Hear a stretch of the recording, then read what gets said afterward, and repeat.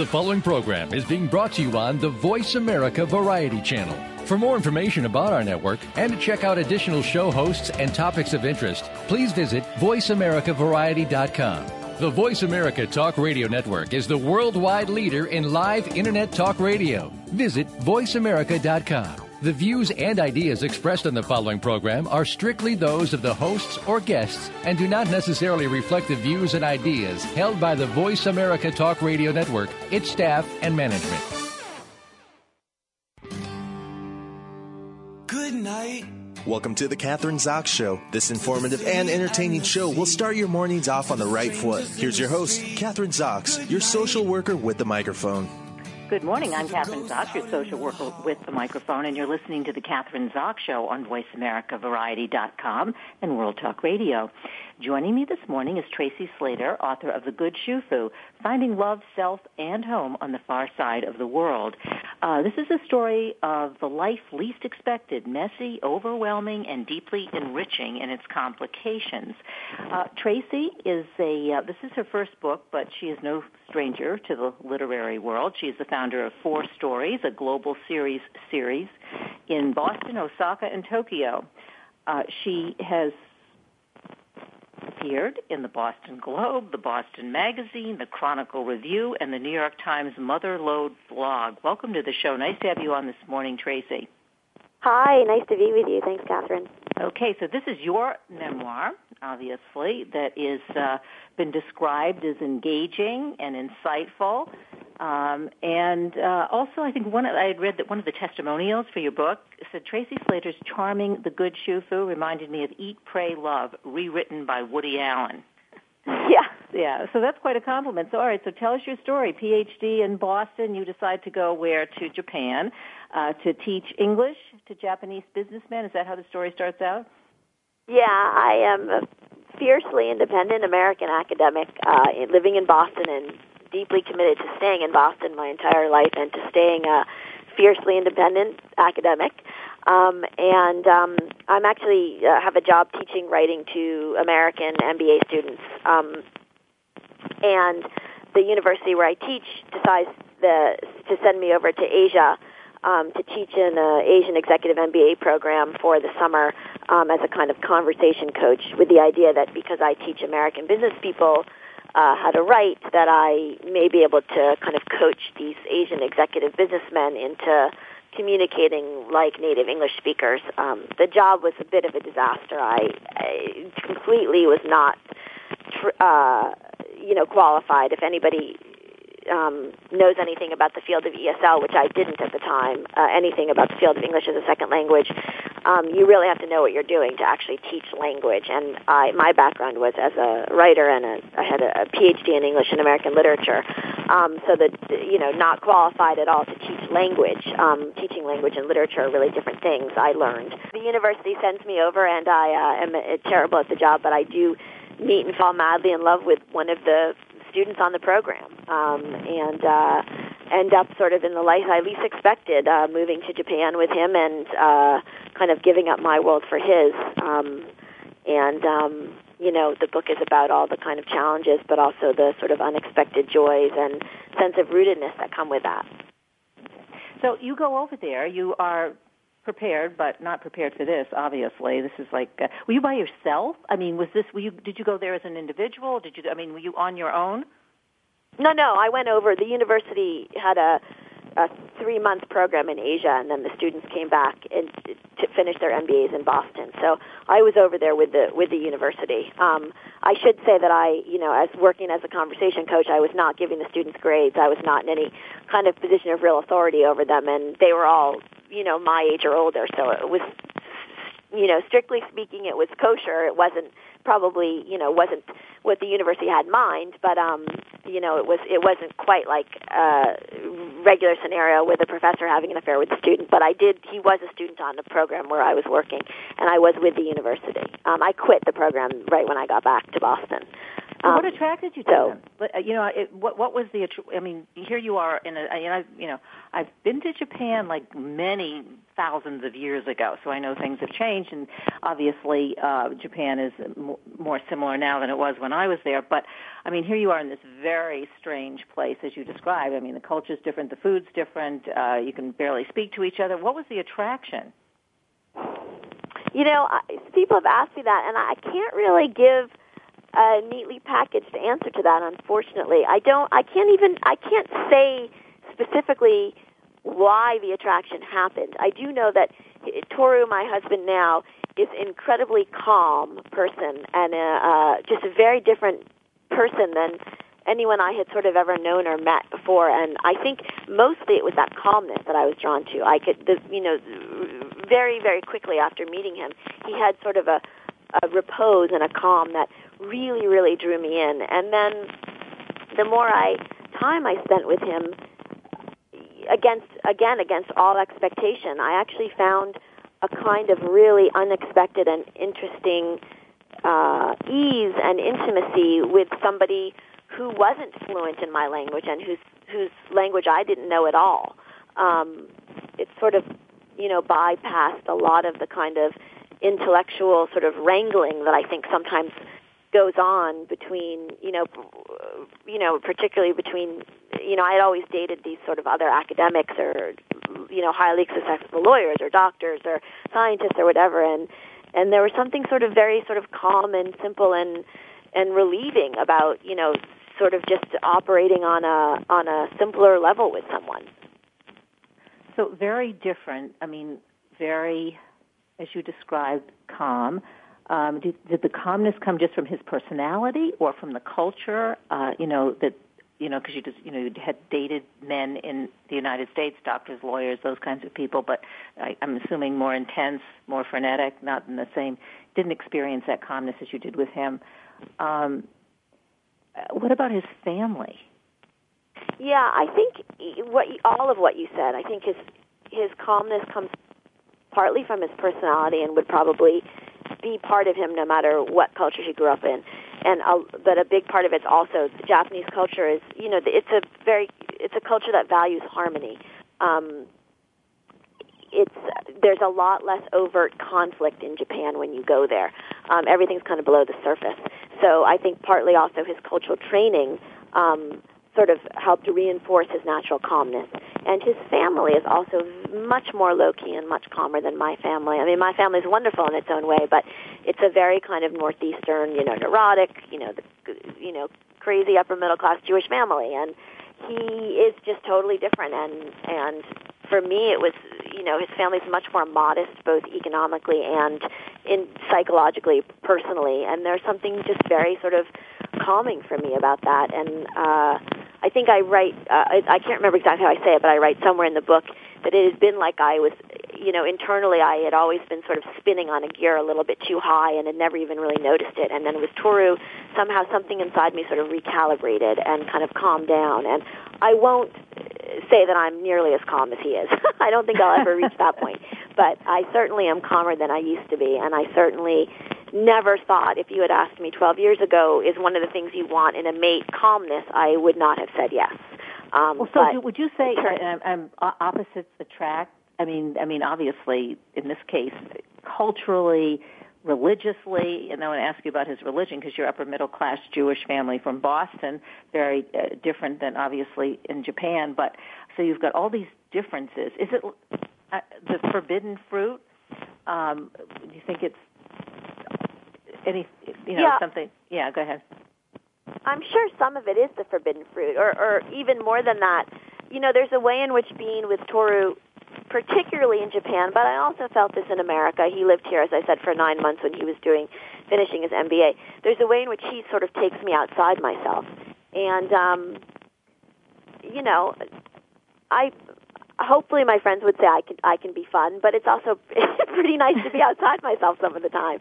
So, he takes me outside of my own head. He just sort of opens up a different way of thinking and living and being than I think I would have had access to had I not known and met him and had him in my life. And again, it's not something I ever knew that I wanted or needed, and yet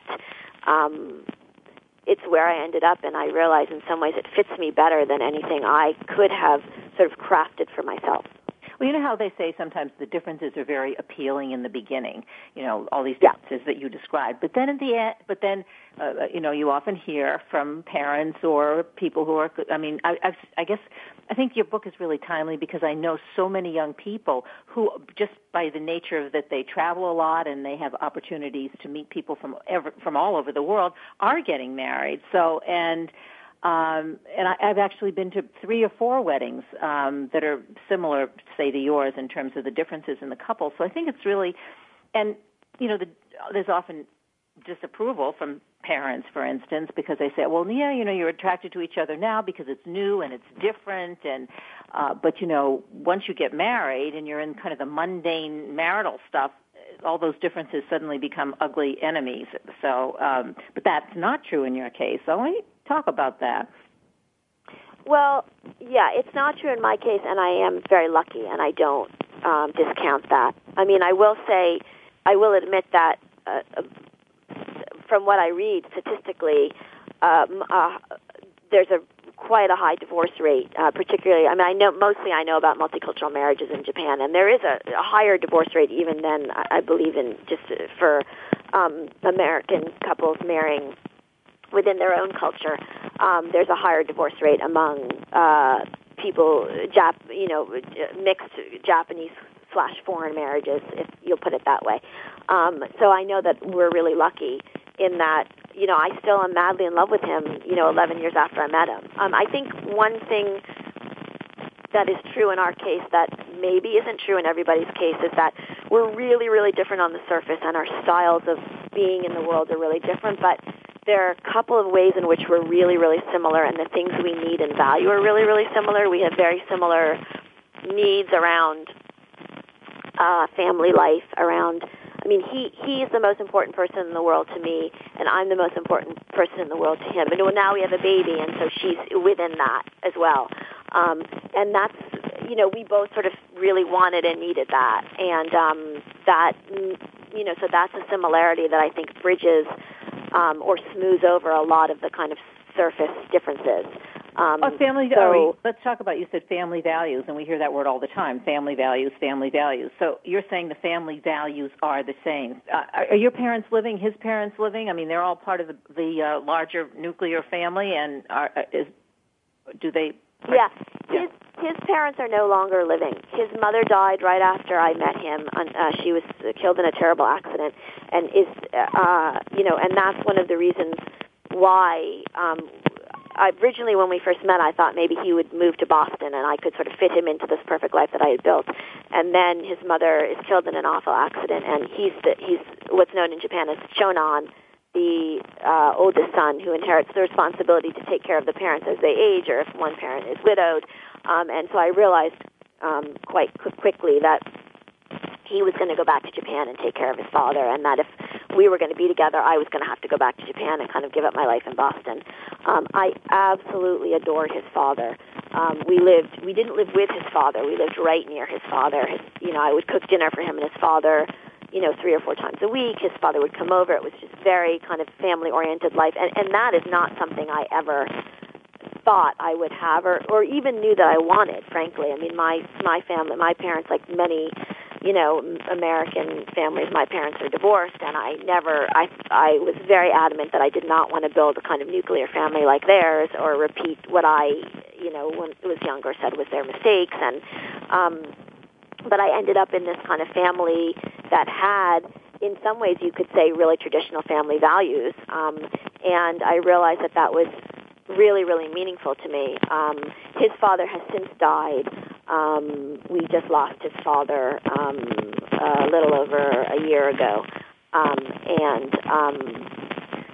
My family is living. My parents are living, and my family has, it was a hard adjustment for them to have me in Japan and to see me in this life very different from what I had always planned and from what I had always valued. But they have been very gracious and very welcoming of him into our family.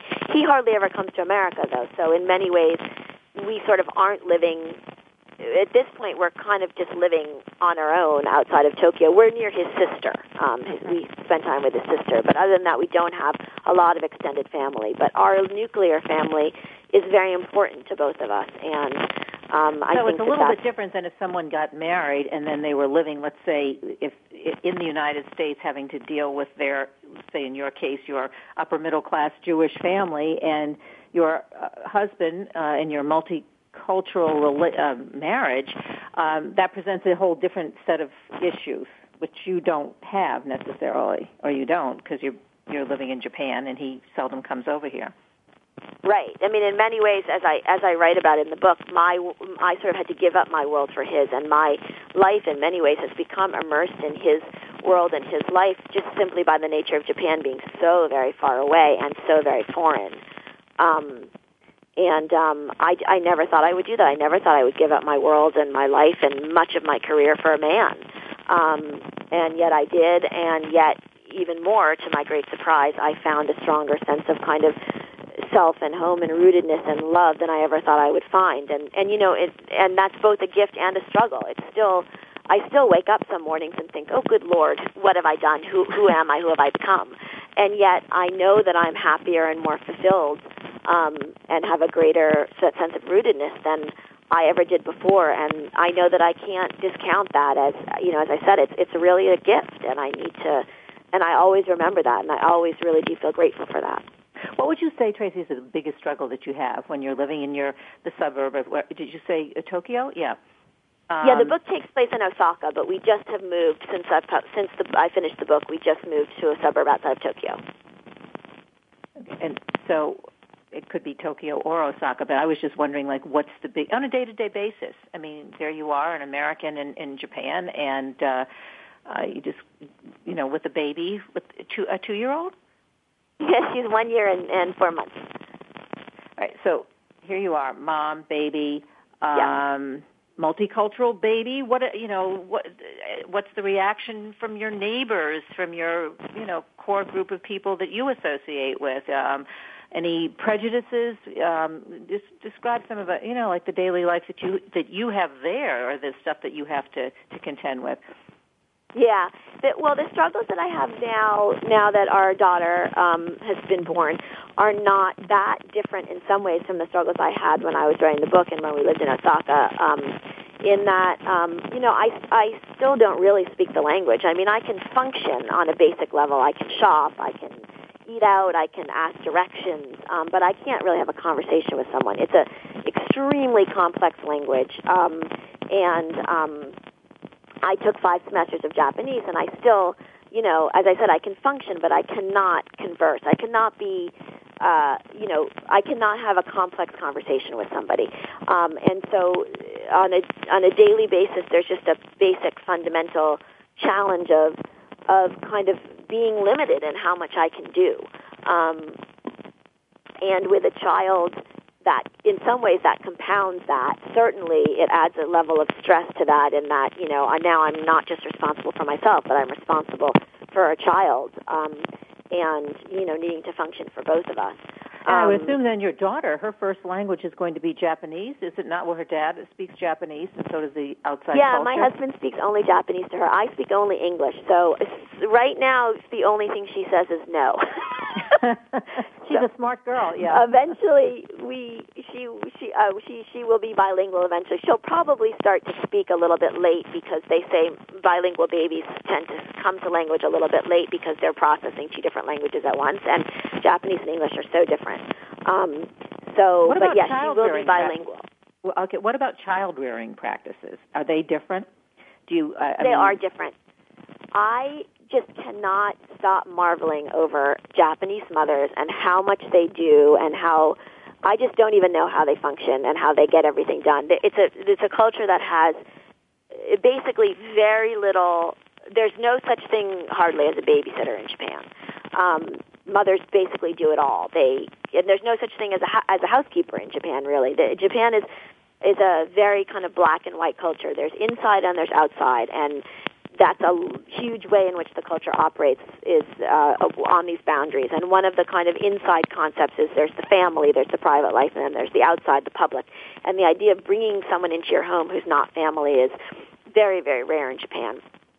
So just in terms of child rearing, there's much less sort of help from external forces or support.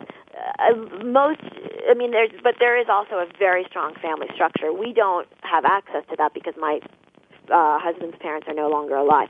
But I think one way that Japanese mothers cope with it is that their mothers or their mothers-in-law are usually around to help. But they really do an awful lot there with very little support. Now, we actually Japan has an excellent daycare system, and so our daughter goes to daycare a couple of days a week, and then we also have a friend of the family who helps out and babysits, which is, as I said, unusual there, but not so unusual for expats. So what about women friends? What about friends for you? I mean, there isn't a lot of, as you said, not a lot of family, or you don't have a lot of family or close family. So your network, who are your supports outside of your husband, like women friends? I have some really close expat friends, mostly American, some British and Australian. And actually, the area we just moved to in Tokyo has a fairly large German, not large, but for Japan, large. I mean, Japan's not a very multicultural place at all. But compared to most parts of Japan, it has a higher number of German people than other areas. There's a German company and a kind of famous German school there. So I have some expat friends, and I do have some kind of, mama friends that I met who are Japanese, who I met at like the mom and baby yoga and at the mall play space and stuff like that. But they're, we can communicate on a very, very basic level. They're not people that I would call to talk to, or that if I needed help, I would sort of call and get support from. But I have my expat friends, and I have my friends in Boston. Skype makes it so much easier. The Internet makes it so much easier. I just don't know how people did this before the Internet and Skype and frequent flyer miles. Yeah. That was my next question. Skype, yes, you can always Skype your friends and from anywhere. So that does make a huge difference. How often do you get back here to the United States or back to Boston, or you go back and forth? I mean, when I first met Toru, we basically were a couple right away. We fell in love right away. And when he first went back to Japan, let's say, and we were first separated, I lived half the year in Boston and half the year in Japan. I was incredibly fortunate that I was teaching at a university. I could teach once a year, and then one semester a year, and then I could work as a freelance writer. So I had this great privilege of having my career be portable. And it was so hard for me to wrap my mind around Japan, and that I was going to be living in Japan and marrying a man based in Japan, that I couldn't even stay there full time. So I would go back and forth. As I said, thank God for frequent flyer miles. Then we married right before I turned 40, and we spent a little over 4 years with me trying to get pregnant and going through a lot of medical procedures and pregnancy losses and things in Japan, which is a small part of the book, but in the book, the kind of culture shock around that. And at that point, I had to give up coming back to Boston because the treatments were so intense, and I couldn't travel when I was pregnant. So then I really started living full-time in Japan, I would say about 6 years ago. So what kind, and now I come back once a year. What kind of advice would you give? We have a few minutes left. What would you give to someone who maybe was contemplating doing the same thing that you have done? You have a special kind of a circumstance because, as you say, you are a writer, so that gives you a lot of freedom and flexibility. And you also got married at 40, so you are a mature woman. You weren't getting married at 25. So I think those two things, sort of, to me anyway, would help affect a positive outcome to your marriage besides being madly in love. But so I don't want to answer the question, but what would you advise to someone sort of deciding to do this? Not necessarily Japan, it could be anywhere around the world. Non-speaking, I think probably a non-speaking English country, not necessarily Australia or, Great Britain, because I think that's much easier. Yeah. I guess, I don't know. I certainly don't feel like I'm any kind of expert on love, so I don't want to present myself as such. But I guess the advice I would give, I guess it's twofold, and this is really for anybody regardless of sort of what kind of partnership you're in, or even if you're thinking of being in a partnership. But that, I guess what I learned was you don't always need to resist something just because it doesn't fit into your plan. For a long time, I anguished over the fact that Japan just was never in my plan, and this was not my life that I had planned out, and so it must be wrong. And I realized, it's very hard and painful sometimes that life throws wrenches in your plans, but sometimes there can be real gifts in that, and you can end up in a kind of more rooted place than you ever would have been had you sort of gotten your way. And I guess I don't know if I would advise, but I would sort of want to share that that's at least something that I learned, that sometimes it's okay to kind of give up your plan, even though that can be really scary. And then for the non-native or for the mixed lingual couple or whatever, I mean, for me, I actually love being in a marriage with someone who isn't necessarily fluent in my language and who is from a very different culture. I mean, for me, it's endlessly fascinating. And one thing I learned about this whole unexpected life that I ended up in is that sometimes it's more important to be in a life that's meaningful and fascinating and joyful in its own way than to be in a life that's sort of simple and easy and happy. And I would have never, I'm certainly not unhappy now, but it's certainly not as easy as it would have been had I stayed in Boston in many ways. And again, there's some real kind of unexpected wonder and joy in having a life where you're sort of always learning. And maybe you're always challenged, but you're also sort of always have this sense of wonder and meaning. That's well said. And it sounds great as you're describing it. Exciting, challenging. The opposite, what you planned for, maybe just the mundane, everyday life that you're striving to get out of after a couple of years. But great story. Am I pronouncing your name? The Shufu? Is that how you pronounce it? Yes, Shufu. Okay. Yes. Because the Good Shufu, Finding Love, Self, and Home on the Far Side of the World. Tracy Slater. Great book. Tracy, give us a website that we can go to. Yes. Yeah. TracySlater.com. Okay, TracySlater.com is my website. Great talking to you this morning. Thanks so much for telling your story. Thanks, Kathryn. I appreciate it. It was great to be with you. Great. I'm Kathryn Zox, your social worker with a microphone, and you've been listening to the Kathryn Zox Show on VoiceAmericaVariety.com and World Talk Radio. Don't go away. We'll be back in a minute.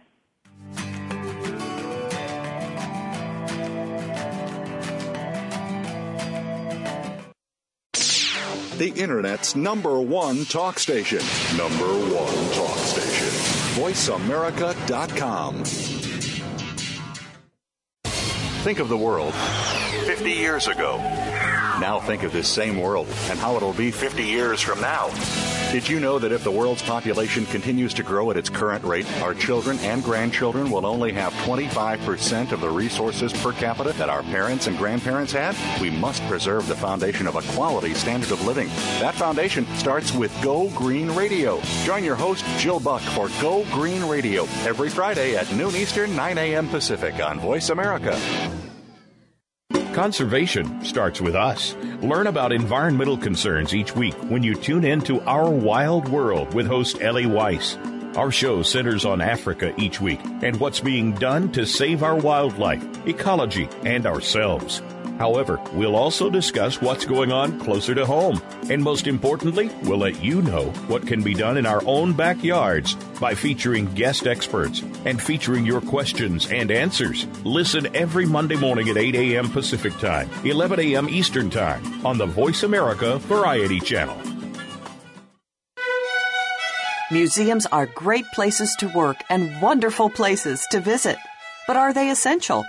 How can we improve our museum practice so that museums remain vital and essential players in society? Listen for Museum Life with host Carol Bossert, where each week we'll discuss timely and topical issues of concern to the museum community. Museum Life can be heard live every Friday morning at 10 a.m. Eastern Time, 7 a.m. Pacific Time on the Voice America Variety Channel. The Internet's #1 talk station. #1 talk station. VoiceAmerica.com.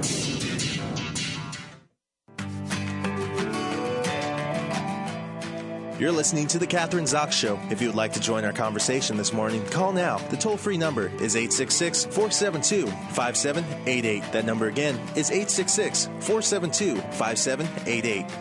We're back. I'm Kathryn Zox, your social worker with a microphone, and you're listening to The Kathryn Zox Show on VoiceAmericaVariety.com and World Talk Radio. Joining me this morning is author and educator Steve Mariotti, author of An Entrepreneur's Manifesto. Steve has, in 1892, I hope it wasn't 1892, in 1982, Steve left a successful business career to become a special ed teacher in tough New York City public schools.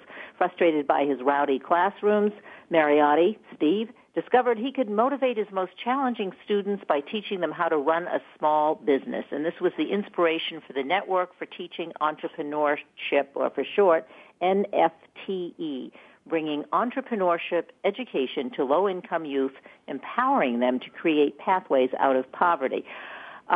He's written for the Huffington Post and has been profiled on ABC Evening News, 2020, MSNBC, and the Wall Street Journal. Welcome to the show, Steve. Nice to have you on this morning. Oh, well, thank you. I'm glad to be here.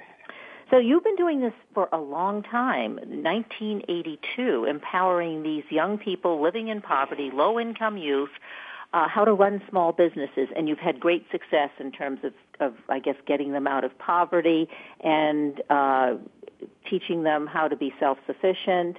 Talk to us about that. Obviously, that's what this is all about, the Entrepreneur's Manifesto. How do you do this? I mean, it seems to me, I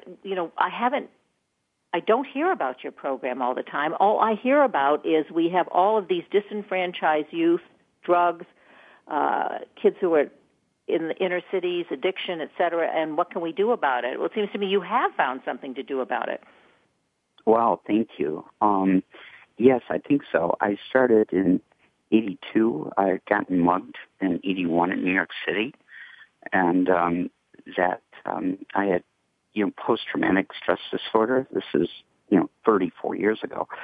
But I went to a guy named Albert Ellis that some of your listeners may remember. He was a famous psychologist in New York City who developed ways to change your sentence structure. And so I went to see him. I went once, and he said, well, write down the sentences that are painful to you from this experience. So I wrote down, I feel humiliated that I got mugged and wasn't able to defend myself. This, again, is in September of 81. And he just looked at me and said, okay, go change the sentence to make yourself a hero. And I said, well, I am a hero for staying alive during a bad mugging.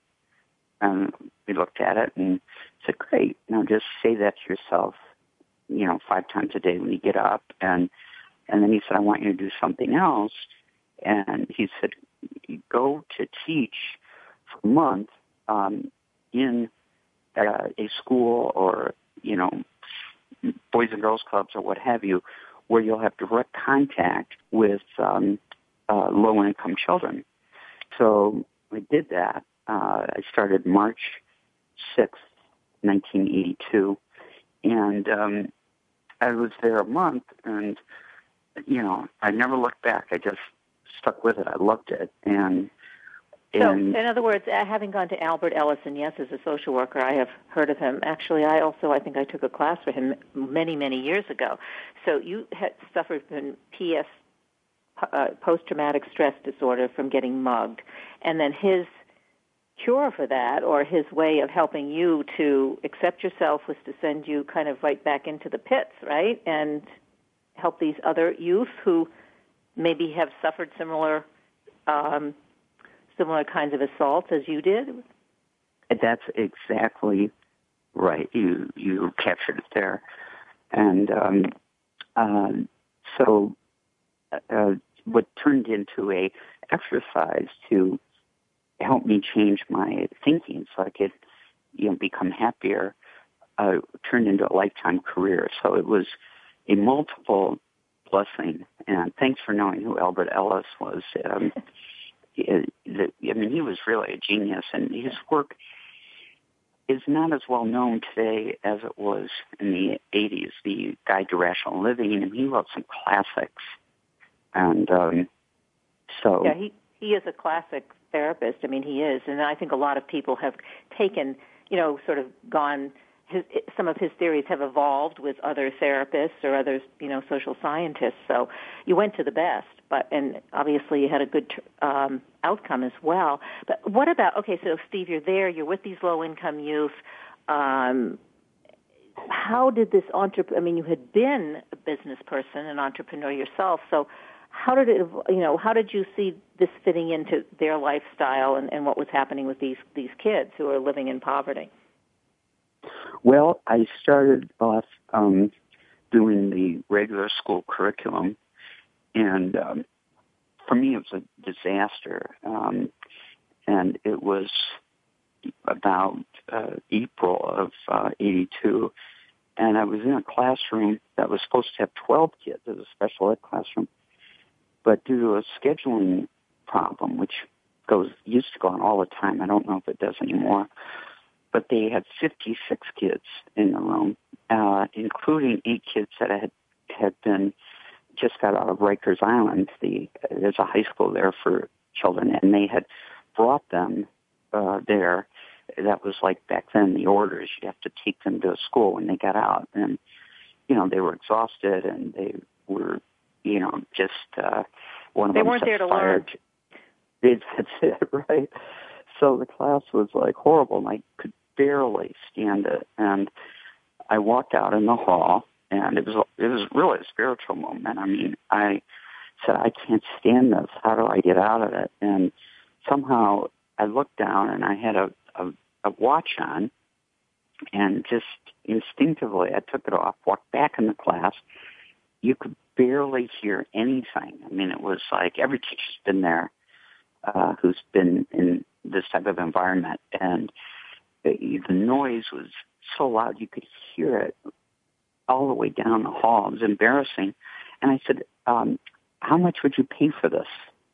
And I held up the watch, and it was like a miracle. The whole class went stone cold silent. And then kids started raising their hand or yelling out what they'd pay for it. And then the next question I asked was, where would you get it?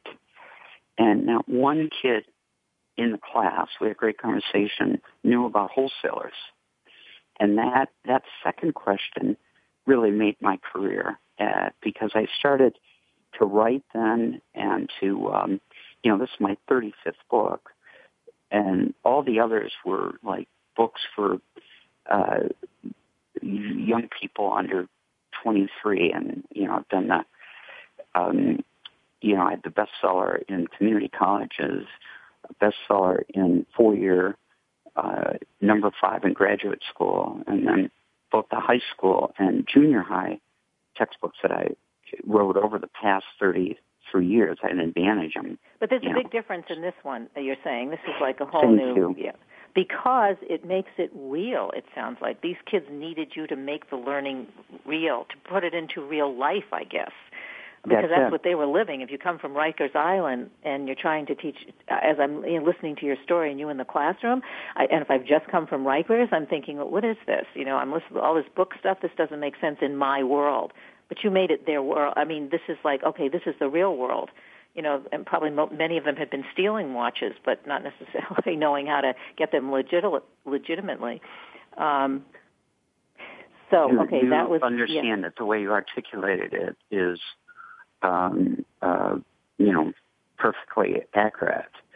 And I built a career on that insight that if you can teach math, reading, writing by hooking it to the self-interest part of the brain, which we all have, which is a very healthy part of the brain, and it's monetary based almost always, particularly with people in poverty. And if you can find that part of the subconscious, conscious mind that is focused on economic self-interest, which is, an incredible motivator. It's a positive thing. And you can hook it to lesson plans and strategies to teach math, reading, and writing. You can raise people's reading levels, writing levels, and math levels like 4 or 5 year years in a month. I mean, it's really a powerful insight. And yeah, well, and it has to be powerful. You've got over, as I have these statistics in front of me, over 600,000 young people have graduated from your programs in 22 countries all over the world.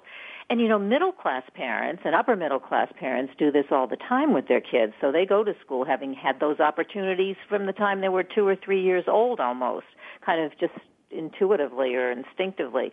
So now you're bringing this to these kids, these low-income kids. So how did you get so give us examples. Like, all right, that was the beginning. That was the aha moment when all of this happened with the watch. So, just in terms of, because this is such a far-reaching program, give us some examples of these young people being taken out of poverty, feeling good about themselves, making money. What kind of businesses do they do when you talk about these learning how to run a small business or entrepreneurship? Examples. Thank you.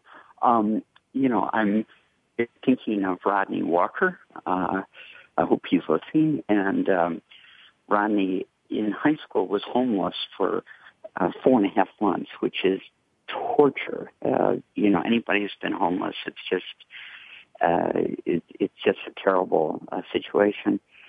And bless the teacher's heart, but she got him involved in our program in Chicago. And he did really well with a video filming business of weddings in his neighborhood. And that got him, back into school, and then it got him a 4-year scholarship to Morehouse down in Atlanta, which is, one of the great schools in the world. And he was elected student body president in his sophomore year. And now he's at Yale getting an MBA. He got his MBA, and he's got one more year for his divinity degree. So the whole situation of allowing people or encouraging people to have an entrepreneurial mind and to find their comparative advantage is universal. And I was very proud recently, about a year and a half ago, we were invited to Cambodia, and my secretary and I went to Cambodia, and then we went to Saigon and then Hanoi. And when I got back, we did video conferences with the young entrepreneurs of Hanoi. And the whole system of communism is collapsing and is being replaced by a belief in small business, democracy. I mean, we have a potential of this century of just totally eliminating, the concept of totalitarianism and eliminating poverty as we know it.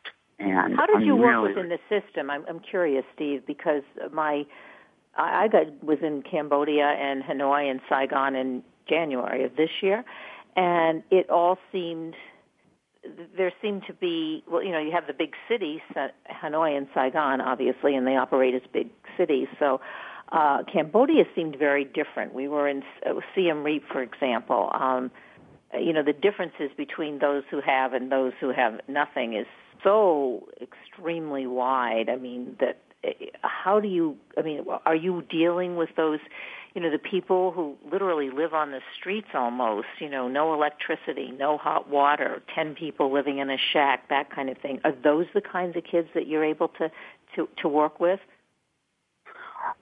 Very good question. And to be honest with you, I don't know, particularly in Cambodia. I was only there 8 days, and I went all over, and the people that, I met were all the entrepreneurs. So I wasn't in contact, unfortunately, and I asked to be, but scheduling, and it was a State Department sponsored trip. But what was so fascinating to me about Cambodia, by accident, we drove through Samlaut, Samlaut, and it's a region, but we actually went to the village and where the revolution started that led to the horrors of the killing fields in the Khmer Rouge. Mm-hmm. And it started actually in '67. I met these older people, and I was saying, well, where did all the horrors of this start? And universally, they said it was a tax revolt. In other words, they started off as a libertarian type community, and then the government came in and said, we're going to take half of the property to pay your tax bills.